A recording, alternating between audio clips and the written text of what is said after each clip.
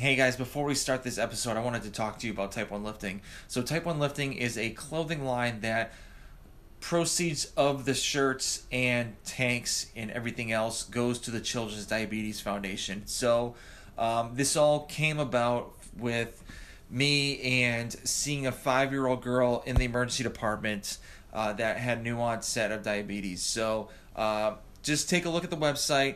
It's www.type1lifting.com. So just check it out. If you don't buy anything, that's perfectly fine. I would just like for you just to take a look and just see what we have. So like I said before, www.type1lifting.com. And guys, I hope you enjoy the show.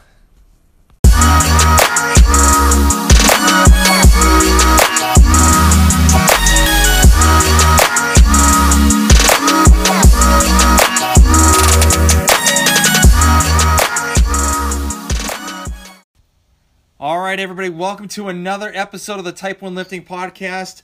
I have a great guest. He is a Type 1 diabetic, a personal trainer. His name's Devin Kirk. How's everything going, man? I'm doing good. How are you, Tom? Good, no complaints. So I typically ask my guests that are diabetics, when do they first become a diabetic? So I was diagnosed, it was officially March 3rd, 2016. So a little bit later in life, I was 24 years old, which, you were, 35, right? So Not uncommon, but given my, fitness levels, everything, they were very confused. A few weeks prior, I started losing weight. I think at my lowest, I probably lost about 25 or 30 pounds in 2.5, 3 weeks. I was drinking about 2 to 3 gallons of water a day. Damn. Going to the bathroom and all, every single sign. Finally, I was like, I need to make a doctor's appointment. I made a doctor's appointment for that day. I went in. The doctor looked at me. They said, okay, go take some blood work and we'll call you back tomorrow. Tomorrow showed up and doctor called me and she goes, go to the ER right now. My glucose levels were over 900. And so I was like, okay. I was nonchalant about it. I called my dad. Hey, Dad, I'm going to the ER right now. Meet me there. Yeah. This is the funny part of the story just because you always have to have a funny part. I drove to the hospital. I go into the ER. I said, my doctor just called. You're waiting for me, right? They go, we have nothing on you. I'm like, huh? So I called my doctor. I said, which hospital again? I drove to the wrong hospital. So I then drove to the right hospital. I was in the waiting room for a few minutes. They finally called me in. They checked my blood sugar on a regular meter, and it just showed up critically high. And they go to a room right now. Wow. And I went into a room. They pumped me with a bunch of insulin. I spent one night in the hospital, talked to the diabetes educator and my endocrinologist, and they let me out the next day. So they were very confused of 24 years old, too old for type 1, but my lifestyle did not say type 2. Yeah. So they were very borderline, but sure enough, they came back type 1, and 4.5 years later, here I am. Yeah. So I've never been in an ICU, admitted to an ICU because of diabetes. Like the highest number I had was 390, and they were like, "Are you okay?" And I'm like, "Yeah, I'm perfectly fine." I was actually my pre-employment screening to the hospital I was working at, and I was like, "Yeah, I'm fine. Don't worry about it." She's like, "Well, just talk to an endocrinologist, or just let me know what your fasting glucose was." And I mean, those two numbers I'll never forget. But it's so interesting that a lot of other people go to like the ICU or they just don't. So yeah, I mean, it was kind of a blessing that I did say when I need to go to the doctor now when I did, because who knows, a few more days and I might not be where I am today.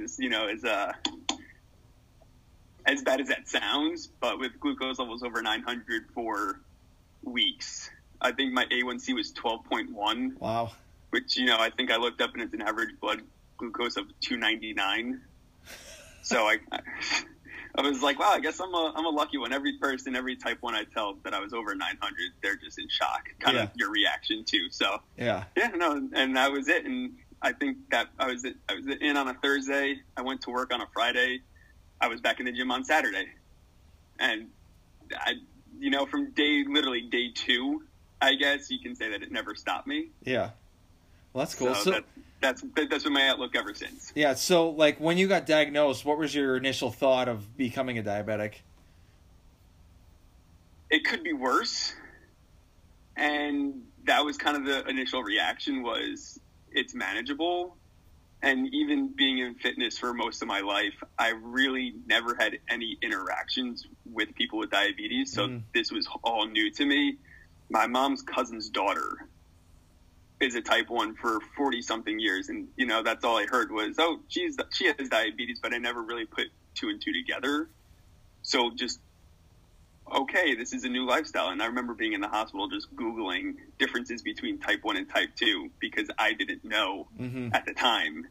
And sure enough, it was just type 1, and I kind of made it my lifestyle then. But it didn't hit until a few days, I think, of then realizing, like, I'm never gonna completely feel normal ever again. Yeah. And that's when it kind of hit, being in the hospital, looking at myself and just saying, this is my new life. And how do I go from here?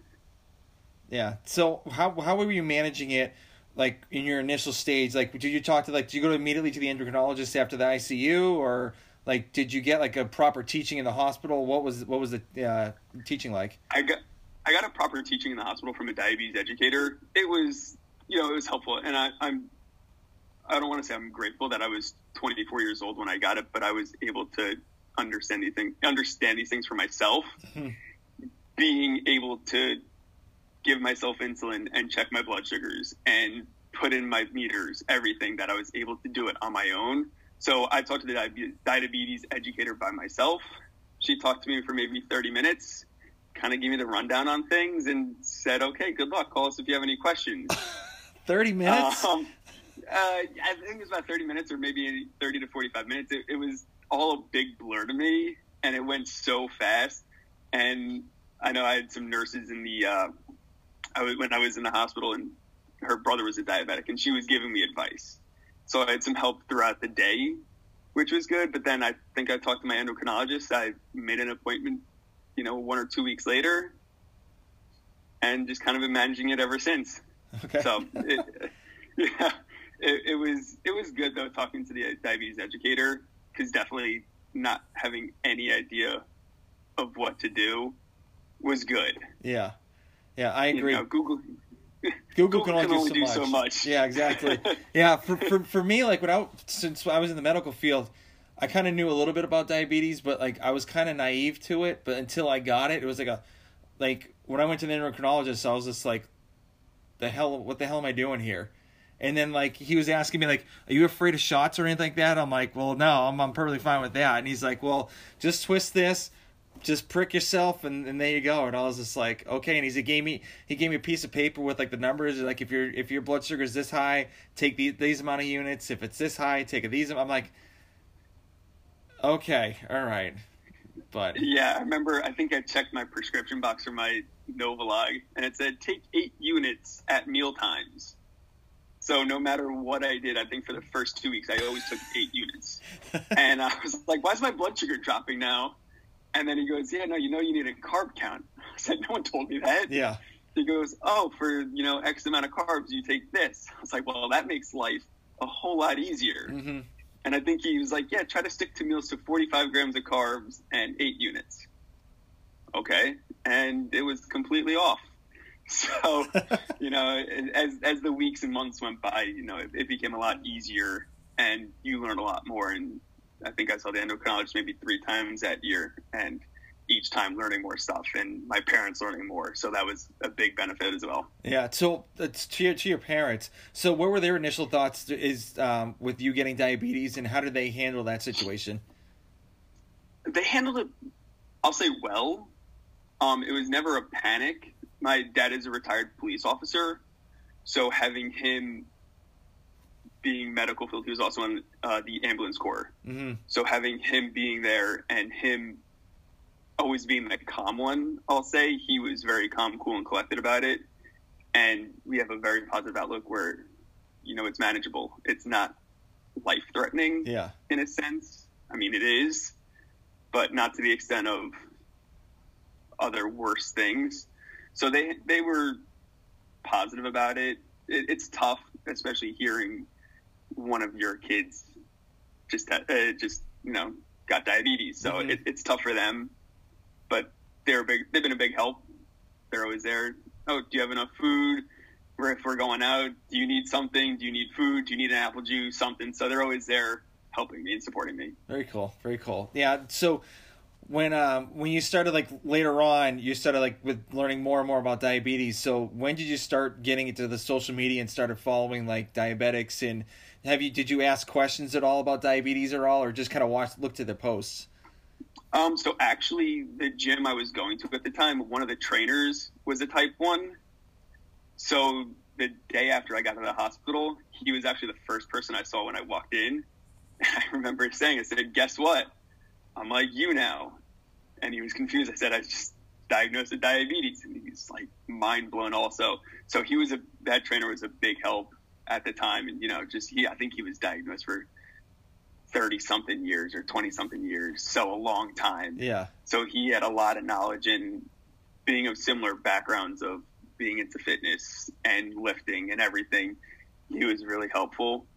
But I think I started following some social media pages probably the day I was in the hospital. I'm sitting there bored on my phone. TV was horrible. People screaming all night and yelling. Yeah. So I was up all night, and I was just Googling and Instagramming things. So yeah, probably that night I started following some Instagram pages, and then, just as time progressed on and learning a little bit more with experience. Yeah. Yeah. It's amazing, like, how when I first got diagnosed, I started following some, like, diabetic pages or people, and I would throw them questions because I didn't know what to do next, or, like, if something happened. So I was like, all right, I need to talk to this person. Maybe they'll have this, they have an idea of what happens. And, like, everyone that I've talked to about diabetes has been, like, a huge help to me when I first became a diabetic. I mean, even still, like, I always talk about my I just got a Dexcom, and I was like, all right, where the hell do I put this? The back of my arm, my belly, or my ass? And so they're like, do your ass. I'm telling you, it's good. It's okay. Don't do your arm or your belly. It's going to slip off. And I'm like, all right, I'll try that. I mean, it works, so I'm happy. Yeah. I feel like the diabetic community is just always so helpful. And being, 4.5 years in, every person that I've talked to that has diabetes is just super friendly and super helpful. I feel like, there's no better community in a way, because we all know what we're going through. So that's the cool thing about it. You could say it's, you know each other's struggles, and you might be happy on the outside, but you don't know what you're dealing with on the inside. So let's be happy and be helpful. And that's the best way to get through it. And you can get through it together. Yeah. Yeah. I think that, like, for some of them, like, obviously I don't name names, but, like, for some of them, I think it's just, like, it's all about, it's them. It's like diabetes is them, like, they type in type 1 diabetic on their arm, or, like, their wrist, or something like that. I mean, I was thinking about doing that just for, like, a medical bracelet type of deal, but, I mean, I didn't do it because I'm 40 now, and I don't think anybody, when they become 40, should be getting new tattoos at all. So that's just my opinion. Don't be saying that. You should always be getting new tattoos. Well, I don't have any, so. But I mean, listeners out there, I have 8 tattoos, so Yeah. But I think it's just they just try too hard a little bit. Well, like, I don't know. What are your thoughts on that? I think because I do have tattoos myself, and I actually not about tattoos or anything like that, but just in general. But, it can go either way. You don't want to let diabetes define you. And when you say a specific name, you don't want the first thing to come out just being diabetes. Yeah. I think, you want the first thing to say, Tom, helpful, friendly, in shape, really great power clean. Mm-hmm. Not, what's your first initial thought of Tom? It's diabetes. So you want to let it just kind of subtly be there and know that you're always there to help. But on top of that, just always being helpful. Mm-hmm. Yeah, awesome. and friendly. Yeah. I mean, when I met you was maybe because you bought one of my I think either you or is it girlfriend or fiance or my girlfriend. She bought a shirt and a pair of sweatpants for you for Christmas, and that's how I met you. And, you know, we've been like hitting each other up like all the time, just, you know, Yeah, asking questions. I think that was almost 2 years ago now. Yeah. So I think I might have even followed you prior to that, but she was the one, and you know, I have to give my girlfriend a shout out. She's been super helpful through all this also. Yeah. And super supportive. So she didn't pay me to say that too, by the way. But yeah, it's, you know, yeah. So one thing led to another, and here we are. Yeah. So when you how long you been dating your girlfriend right now? I've been with her for 2.5 years. So when you started dating her, like, how did the conversation of you being a diabetic, and how did she react, and, you know, what was it like in the first beginning stages? She just had a lot of questions because she never had really experience with it either. And, you know, it was, hey, I shouldn't be eating a lot of this and I shouldn't be eating a lot of that. But if I do eat this, I need to count how many carbs I'm having and dial this pen and stab myself. Mm. And she was pretty mind blown about it, and she was fascinated. She has a culinary background, so Okay. she enjoys cooking and baking, which is also very dangerous because she's really good at it. So I didn't want to, you know, say, hey, I can't eat that. It was just a little bit of an adjustment saying, okay, need to cut back a little bit on this, and my blood sugars have been bad, my blood sugar's been good, this affects my blood sugar. And yeah, she became very fascinated. Yeah. And she still helps me today. I just got an Omnipod. Okay. So she's like, I want to fill it up, I want to you know, stick it on, can I press the button to let it go? And, you know, she's fascinated with it. Yeah. She's always willing to help. Yeah. I actually think, because I got the glucagon pen in case of passing out, I think she was actually the first person to actually read the instructions on it. And she goes, well, if you pass out, someone needs to know how to do it. You just can't do it on the fly. Yeah. And so, you know, that's kind of the initiative that she took. Yeah. So, And I just got the new one that goes up your nose. So she's a little upset that she couldn't stab me. Yeah, it's a nasal spray. So instead of an injection, it's just like a quick shot up the nose, and it pops you up, apparently. so is it a quicker absorption rate, or what's the? I think so, and I think because it's not a liquid, it's a like an aerosol almost. Oh yeah. Okay. So instead of having to, you know, get the vial out, get the syringe, dial up the syringe and stab, it's just nose press done. Mm-hmm. Interesting. I didn't know about that.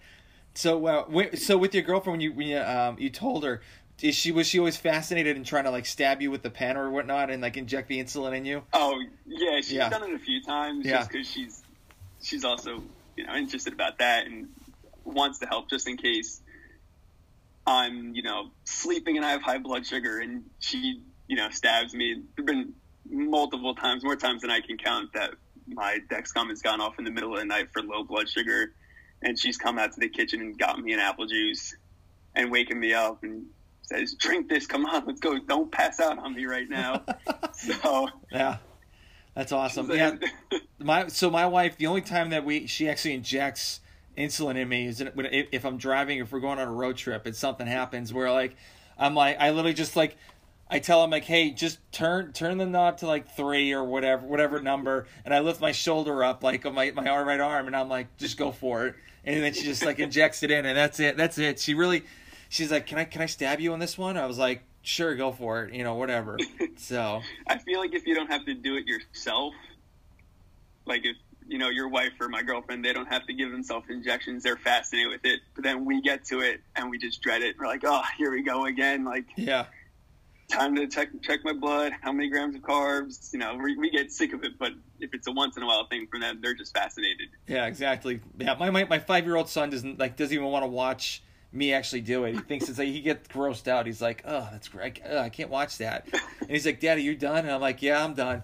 So it takes 5 seconds. Don't worry, you know, it's over. Yeah. I mean, I with my kids, I am kind of worried if they become diabetics too. But I've heard, like, my wife was reading the stats, and it was like a very, very slim chance knock on wood, like they may get it. So yeah, exactly. So because after I got it at like 34, a month before my 35th birthday, they said it's like a lot, like it's less likely for them to get it. So So that's definitely, you can say a positive. Yeah.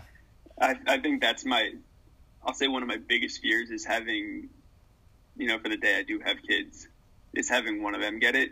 And especially at a young age, getting it at 24, I was able to live my childhood and go to college without having to worry. So I think seeing 2-year-olds and 3-year-olds with diabetes, it's tough to see. Yeah. I agree. So I think that, you can almost, you have to be fearful for them also then. Yeah, my neighbor down the street, he actually got diagnosed with diabetes at a later age, and his 5-year-old son, like he's in the same class as my son, he became a diabetic a year before he went into to kindergarten. So he has to wear like a Dexcom, and he has to, like, for certain sports he has to wrap it up, and like swim lessons he has to put like Coban around it just to keep it in, because they put it in the back of his arm. So because like most of these kids, like they're so skinny, there's like no fat or anything to put it in. So they're like, I guess the back of the arm has to go. So and then they're clumsy and they forget about it and they knock it off. Yeah, and my son's like, oh, Knox has got diabetes, and I was like, yeah, I know he does. And so it's like his monitor was going off like all the time, all day, and I'm like, yeah, that's what mine does too, once in a while. So you're like, I know he's struggling. He knows mine. Yeah. So have you ever gotten burnout from diabetes at all, or? I don't think so. Yeah. There have been days where it's been tough, for sure, especially probably the last 7 months, due to COVID and being, shut down.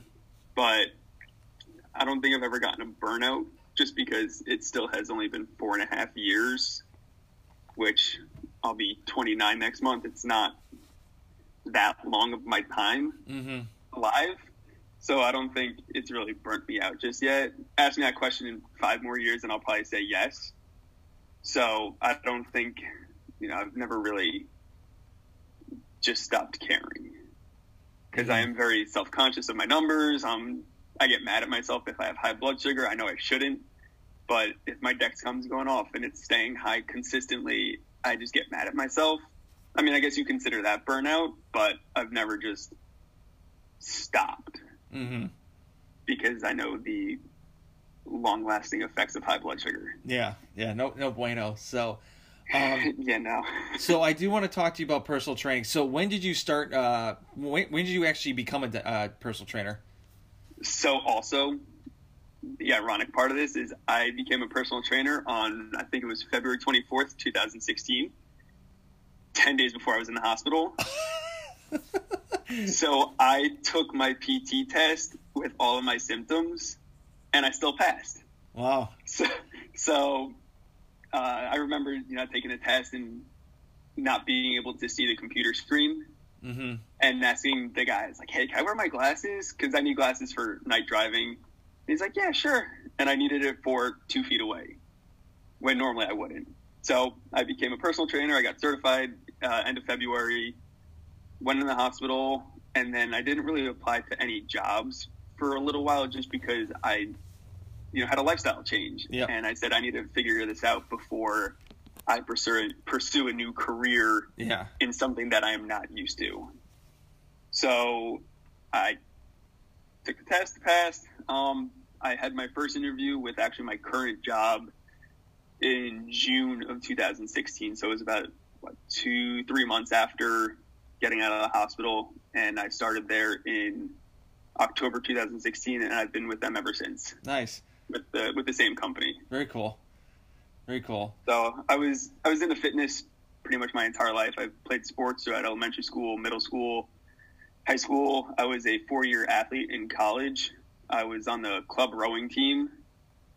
So, don't knock club teams. Oh, no. We work harder. We work harder than any team at that school. We were self-funded, so we were working after practice, trying to raise money for us. We had, 11 workouts a week. It was, hardest sport I've ever done. Yeah. So, but I did that, and then I have a degree in communications, so I got into marketing, and I realized that I hated sitting at a desk, and it was a mutual. They let me go. I left, And one of my mom's friends was the head of group fitness at the gym I was going to, and she said, "Devin, you'd be a great personal trainer." And then I kind of gave it some thought, and I was back up at my college for an alumni rowing event, and one of my assistant coaches, asked me, he's like, "Devin, you'd be a good personal trainer." I was like, "You're the second person to say that to me. I guess I'll take a look into this." A few months later, passed the test, and that was it. Nice.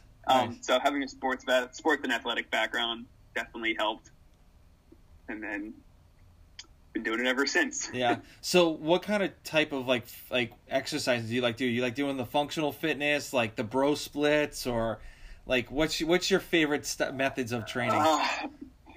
I'm all over the place, to be honest with you. One week, hey, let's get huge and shredded. I want to be big and do a bro split. Mm-hmm. And the next week, I want to do performance training, kind of get into a little bit more CrossFit, some more, endurance, intensity type stuff.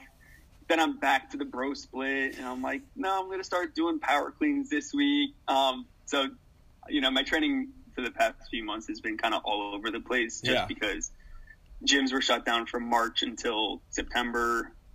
So it was kind of thrown all over the place. Probably next few months, I'll really fine tune my training and probably go a little more of the hybrid route, to where it's still performance based, but still want to look good. Yeah. I'm not training for anything in particular right now. There's no sports. There's, no events coming up, so I don't really have anything to train for. Yeah. Just trying to look good for the beach, right? Exactly. That's the reason we all started working out in the first place. Yeah, exactly. So when COVID hit and, your gym got closed down, so how did you manage to kind of like stay afloat, or like do your personal training like online, or what were the methods you were trying to, keep afloat throughout this whole issue? So I did a lot of Zoom workouts, just like we're doing right now on Zoom. It was basically this, and it was tough with people who didn't have any weights. And you realize that you can do a lot more workouts with just body weight than you think. So on top of, just doing squats, push-ups, a little bit more endurance and cardio type stuff, running in place, jumping jacks, basic stuff, I started doing a lot more mobility with myself and clients. And I've noticed a huge difference in that, in not only my clients' performance, but myself. So I'm definitely incorporating that a lot more into it. I don't want to say I was mobile during my college years, but definitely more flexible then, because we focused on it for rowing. But then the past 4 years, it kind of, I don't need it anymore.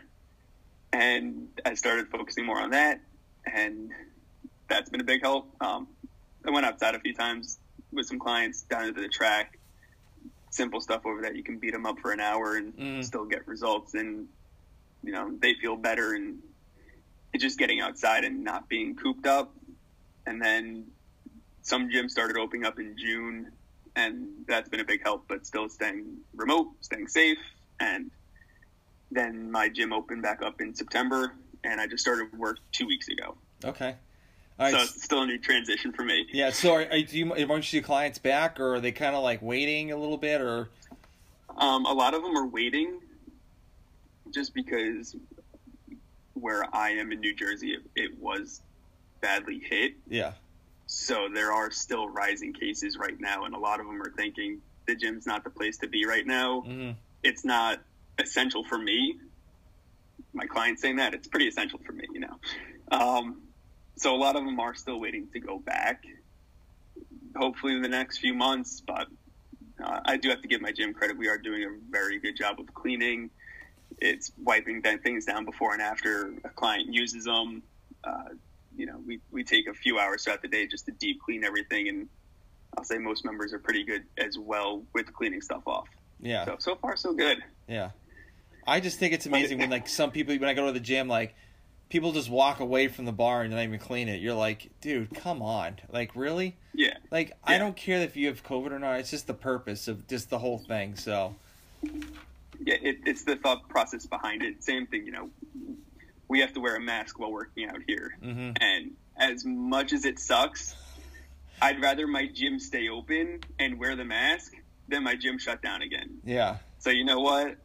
I'm working in it for about, 5-6 hours a day, and I can wear it for 6 hours. You can wear it for an hour. Mm-hmm. Take a longer sip of water and catch your breath. Just don't take it off any longer than that, please. So yeah, it is tough, but I do want the gym to stay open.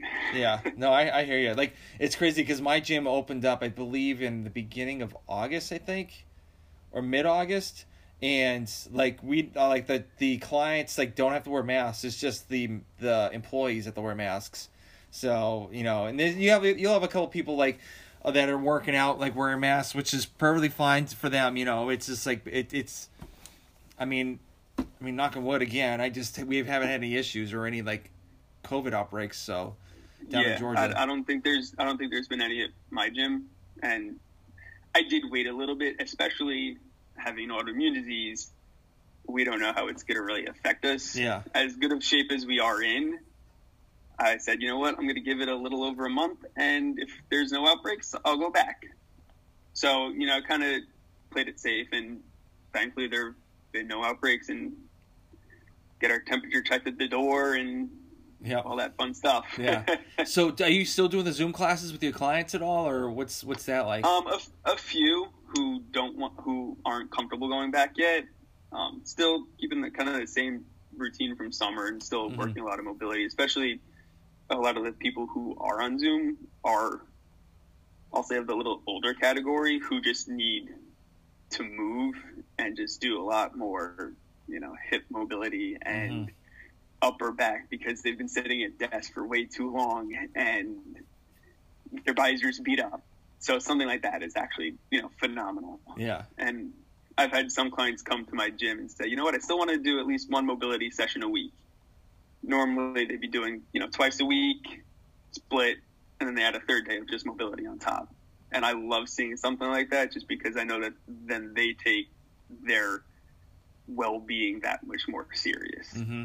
Because if you want to purposely do mobility, you care about how you're moving and how you're feeling. Mm-hmm. Yeah. So in your mind, what do you think makes a personal trainer a great personal trainer? Ooh, you can have all the knowledge in the world, but I think if you're not friendly and if you're not fun to be with, then it's tough to be with you for an hour. I think I actually said that in my initial interview. I said anyone can be a trainer, but to be personal and to be personable with a client and to actually create that rapport and create a relationship between the two of you makes it that much better. Mm-hmm. So having good communication skills, being helpful, obviously, making sure they're doing the right thing, making sure they're progressing, and just having fun. I think that's the biggest thing that I focus on is just fun. Mm-hmm. I have my clients cursing me out, and they're like, "All right, I'll see you in 2 days." So I know you're cursing me out, but it's for a good reason, and you're still going to come back. It's not them actually yelling at me. So it's something that I really focus on is just having fun. Yeah. Because what other profession do we get to wear sweatpants and t-shirts all day and work out and do what we love? Yeah, shit, I was wearing shorts all day, middle of winter. I didn't even care. I was like, whatever, because and I was like, I went to back working in the office, and I'm like, oh god, I wish I had shorts right now, but yeah. Oh yeah, working at a marketing agency for 7 months in jeans, a button down. This is so uncomfortable. Yeah, and now it's joggers and a t-shirt, shorts and a t-shirt. Yeah. So at your gym, they have an hour sessions, or do they just or are they half hour? And they just add it into an hour. We offer a variety. Actually, we bumped ours down to 50 minutes. We do offer 30 minutes, but we bumped it down from 60 minutes to 50 minutes to allow for 10 minutes of extra cleaning at the end of our session. Mm-hmm. But normally it would be 30 or 60 minutes. Okay. Right now, 50 just so we can clean a little bit more, which is good precautions. Yeah. So do you have like a set schedule for each client for the day? Like, do you write a program out for the day, or is it kind of like, all right, I know for today we have to work on like, his shoulders. So like we'll do a shoulder workout, or like what's your typical like day operations with like each client?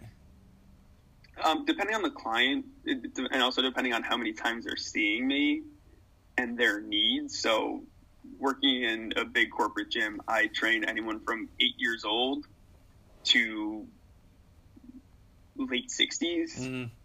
And it's, okay, well, I'm training an 8-year-old. What do I do with an 8-year-old? What I do with the 8-year-old is not what I'm going to do for the 65-year-old. So really just planning out the day of, okay, this person needs, more mobility in their upper back because they sit at a desk. Yep. Or I know this person is skiing all winter. They really want to work their leg strength so they can ski for 8 hours in a row. So just knowing my clients, and a lot of my clients I have been working with for 2 or 3 years. Mm-hmm. So by this point, I'm pretty, keen on what they need, which is good. And then new people coming in, it's just a matter of, okay, well, what do you want to get out of it? Yeah. And what do you want from me? Yeah. So, and then just asking questions along the line of, okay, do you sit at a desk? Do you stand? What do you do for a living? What hurts? mm-hmm. And then working off of that. Very cool. So what's your initial like assessment with each client that you have? So because of my gym's, I guess, protocol, we have a sit down. So the first session is essentially a discovery. So the first question I always ask a person is, tell me about yourself. And they usually laugh and they're very confused about it. And I ask that because usually the first thing that they tell me is the most important thing to them. So if I say, tell me about yourself, and they say, I have 6 kids. Okay, you're going to be probably tired and your back hurts from your kids all day. Yeah. Or if tell me about yourself, it's I sit at a computer all day. Okay, so your posture is probably horrible and we really need to work on your thoracic spine.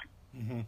So we do that. I go over basic questions, anywhere from nutrition, what they eat, how much water they drink, any injuries, health conditions. Then I go through a mobility screening, squat, a lunge, push-up, plank, a step, usually some sort of row, just seeing how their body moves, if there's anything I need to do. Mm-hmm. And then from that, I'll set up a follow-up session that it's the actual workout and show a lot of good things of, okay, this is the benefit you're going to get from working with me. I took the time, I don't want to sound, cocky, but I took 2 hours of my time to work with you essentially for free. Mm-hmm. To give you a benefit, but it's to show them the benefit of exercising, mm-hmm. because I know what you can get out of it and how it will benefit you. And most people appreciate that. Yeah, no, I totally agree. Yeah, I was the same way too. So, so do you also do like group class? You said you also do group classes, right? I sometimes do. At one point I was training the swim team mm-hmm. for my gym. It was bunch of 12, 13, 14-year-olds. So it was probably a group of about 8 to 10 of them. Mm-hmm. That was a lot of fun. I've trained some groups, not so much anymore because I've been there for a little bit longer. I can kind of fine-tune my clientele and say, I want to work with a specific group. Yeah. Which is nice, being able to actually say, no, I only want to work with this group and turn away some groups, but not so much groups anymore.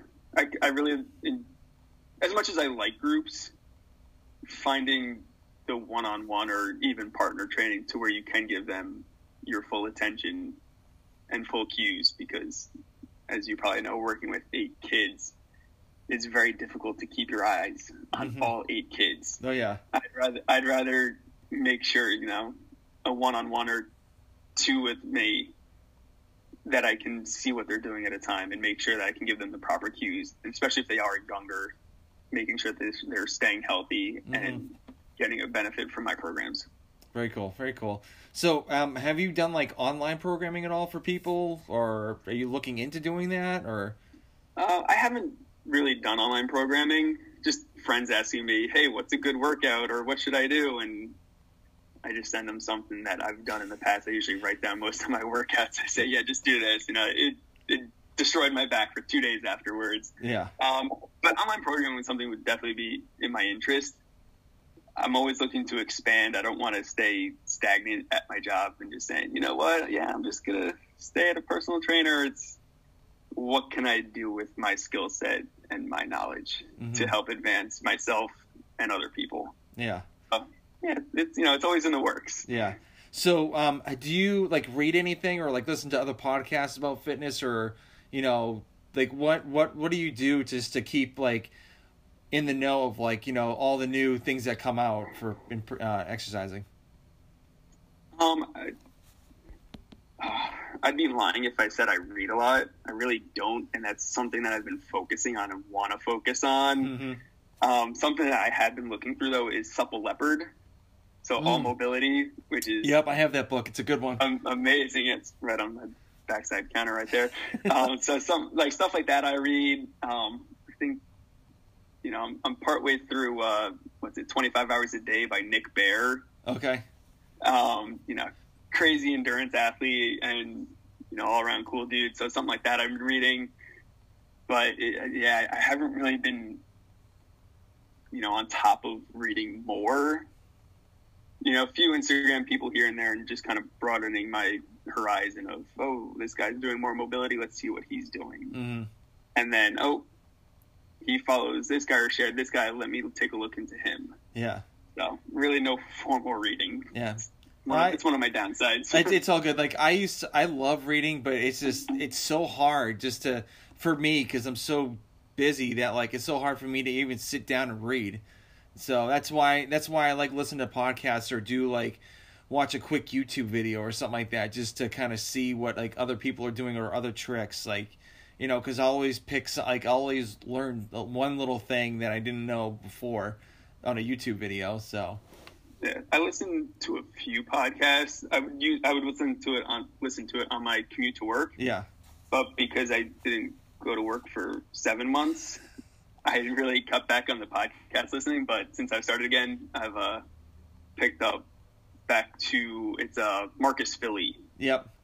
Who's a former CrossFit athlete. Yep. And same thing. I kind of like his style of working out where it's functional bodybuilding to where you still incorporate power cleans and snatches along with bicep curls. So I listen to his podcast a lot and, his stuff's super helpful. Yeah. And he is different spin. He is yoked. Absolutely yoked. Oh my God. Insane. I hope he doesn't get a paper cut because he might bleed out. I know, no kidding. I'm like, God, like, I go to my wife, I'm like, babe, I want to look like this. And she's like, yeah, right. There's no way. I mean, what you eat, there's no way you're going to look like that. So. No, my girlfriend says the same thing. I say, what would I do if I looked like this? She goes, yeah, no. She goes, it's a little too much. I'm like, are you sure? But, I mean, the guy's super strict with everything he does, and you have to admire it. That's a lot of consistency and just being good at what you do. Yeah. Some of the stuff I'm like, where the hell did you think of this? Like he had he used like a regular like climbing rope and put a kettlebell in it instead of using like making a bicep curl off of it. I was like, what like where did you think of this? Like it's just the most random stuff, and I'm like, God, it's so useful. I think when you're stuck with limited equipment, you realize that you can do a lot more with a lot less. And he probably figured that out for himself, and it worked. Yeah. So with you, with the whole COVID thing, did you have anything in your house at all, or what was your fitness like? I bought a weighted vest off of Rogue. I think like one of the last few it seemed. So I bought that. My girlfriend's dad does have a lot of stuff in his basement. He has dumbbells up to 50s. He's got a treadmill. They bought a TRX. They set up some stuff. So we would go there maybe 2 or 3 times a week. Other than that, I got really bad with working out. I don't want to say I lost motivation, but it was tough to wake up and not say, I'm going to the gym today and looking forward to it. I'm staying in my living room and I'm going to do what again? And it got tough. Yeah. We'd go on walks. You know, I'm not a big cardio person, but I went on a few runs. Like, let's try this whole running thing again. And, you know, I actually kind of enjoyed it. Yeah. Not so much anymore. It's too cold here now. I did a few David Goggins workouts. Okay. He did some Instagram live ones. Those were insane. That guy is also another animal. So I did a few of those, and then I'm fortunate that my gym in my apartment opened up in June. So it's, you know, 100 feet down the hall, so I was able to go there since the end of June. So it was only a matter of, 3 months we had no gym. Yeah. But it was pretty brutal.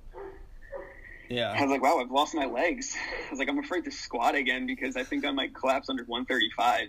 Yeah. I mean, that was a lot of people. I mean, I was grateful that I've been stocking up for like years since I've been down here. Like, I have a whole gym in my basement, but the only problem is, like, now is I have to work out early in the morning and I can't drop weights in my basement while everyone's like sleeping. So that's why I have to go to the gym and work out. Yeah. So it's like my bar's getting rusty. I need to clean that. But like, I have all the weights and stuff. But like when COVID hit, I was like, oh, I really didn't miss a step. Just I followed the program. I got a pull-up bar, rings. I got a handstand. I'll show you after this. Like, I have everything. And it was like just stockpiling just from like everyone wanted to get rid of their stuff. And it was just like, all right, I'll take it. You had the new Mecca in Georgia now. It's, you know, hey, I got a gym in my basement. Who wants to come through? Yeah, I'm like, no, I was like, listen, if you guys want to work out, you can come to my basement. My wife's like, no. And I'm like, well, why not? I'm like, they could have COVID. I'm like, okay, maybe we'll see. I'll just check the temperature or something. Hey, are you coughing? No. Okay, you can calm down. I mean, we took a. Okay. No, continue. Oh no, I was just saying, like, I usually bring my 5-year-old son down here to work out too, so we'll do like a next station deal. So like, I'll do a minute of work, and he'll just like do a minute of work, and then he'll go on the rower for a little bit and get on the elliptical or like do something. So, yeah. Make fun of it then. Yeah. We took a road trip up to my girlfriend's family friend's house up in Massachusetts, and he has basically an Olympic training facility on his property. And we were there for, I think, 2 days or 3 days. And I just said, can I spend all day here? It had, you know, everything. And then some. And not seeing a gym for 2 months, I was in heaven. Yeah. I was like, you can just leave me here and pick me up when you want to leave. Because I'll still be lifting probably. Yeah, crap. I figured you'd be there for like a couple weeks. Oh, I was like, if this wasn't a 3-hour drive, I'd be up here every single day. Awesome. So what are your plans for the rest of the week with personal training? Like, do you have any goals that you want to like achieve before like the year is over, or? Definitely just help more people. Yeah. The one thing I did say that, you know, the thought process behind COVID was looking at it, who's it affecting? And it's, you know, I hate to say it, but the out of shape people. Yeah. And I'm hoping that more people will take fitness more seriously. Mm-hmm. So really just wanting to get people in the door and saying, no, you need to work on your health because you are the most important person you know. Take care of yourself. You only get one body, so take care of it. Yeah. So I really just want to, you know, emphasize that to more people. Mm-hmm. And thankfully my gym is getting busier. Not like it was, but it's getting busier. So it's just ramping up my business there and helping more people and finding a new clientele. Awesome. Because it's still pretty slow there. Yeah, well, yeah. I mean, I kind of figured. Yeah, even my gym that I used to work at, they're like, I think they're at 60%. We're at 25. We're at 25. Oh gosh. God bless you, man. God bless you. That's crazy. Yeah.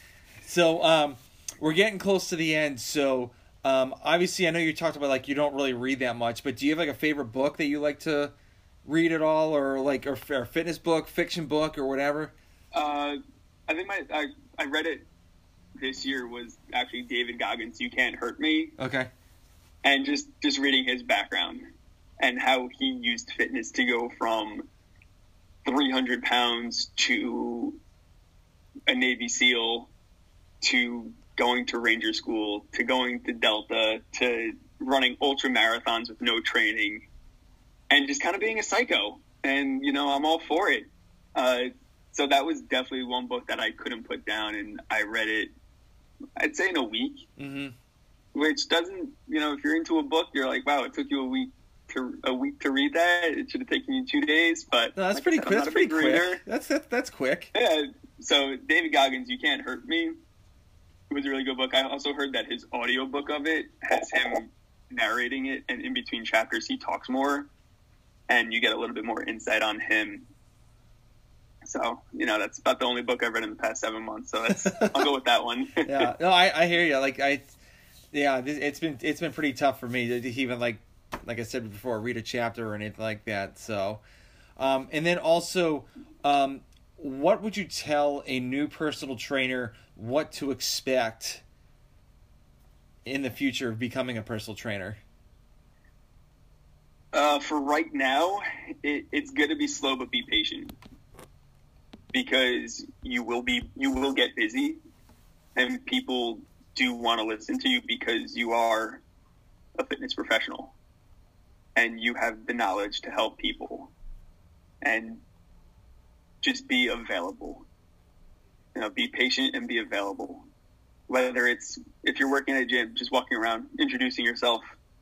If you need help with anything, any questions, feel free to ask. Yeah. That, you gain some good relationships. Even if the person doesn't train with you, your name will always be in their head. And if one of their friends says, oh, I really want a trainer, and said, oh, I know this great trainer at this gym. He's really nice and really helpful. Here's his name and number. You gain connections from that. Mm-hmm. So, it's just being there and being friendly. Yeah. So do you have any other certifications you're looking to get to at all, or? Currently not anything in the near future. Mm-hmm. Something that I am looking forward to actually is ELDOA. I don't know if you've never ever heard of that. Basically, it's a French acronym for fascial lengthening and stretching. So it works with mobility. Oh wait, I know. I think I've heard of this. One of the trainers at the gym actually got her level 1 and level 2 cert for that, I think. Yeah, it is mind-blowing. And super expensive. Well, that too, but it's also just really helpful. So working with a lot of my clientele and people at my gym, it is not, I won't say it's a sports performance, but, you work with a lot of people who just need strengthening of their fascia. Mm-hmm. And it's, how are we going to do that? Okay, we're going to put you in these really awkward lengthening positions to stretch you. It's going to hurt, but you're going to feel good after it. Yeah. So that's something that I was looking forward to. There was one certification in New York City, but with everything, they canceled it. So probably something like that pretty soon. But I've been working for my performance enhancement specialist. So that's slowly on there. Same thing with, NADS and CES, correctional exercise specialist. A few along the lines there, but slowly taking it over time. All right, very cool. So, but always looking to improve. Yeah, no, I listen. That's what I like about some the trainers. They always want to learn something new. Like they never want to stop learning. Like I always want to learn about I always geek out on stuff like all the time. I don't care. I'd rather learn everything instead of just being like, I only know this. Yeah. So. And that's why I am fortunate to work at the gym I do. We have a staff of 30 trainers, and it's 30 people who do something completely different. Yeah. And so if one day you're like, you know what, I want to box. I know someone who's a phenomenal boxer and a 3rd degree black belt. Mm-hmm. I'm going to go work with him that day. Or I want to deadlift. I need some motivation on deadlifting. Let me go work out with this guy. And, you're always there learning something new and then always there helping. Yeah. So that's the cool thing about having a big staff. You're always learning from them as well. Mm-hmm. Very cool. So last question. So where can people reach out to you if they have any questions or they just want to ask you about any diabetes questions? So the best place to reach out to me is my Instagram. It is at DK_T1D. And, feel free to follow me, shoot me a DM, anything. I'm more than willing to help. Awesome. Well, dude, thank you so much. I know this was like last minute, but thank you for being on the podcast. I really do appreciate it. Tom, thank you so much for having me. I'm always willing to help out. You know that. All right, man. I'll catch you later. All right. Thanks.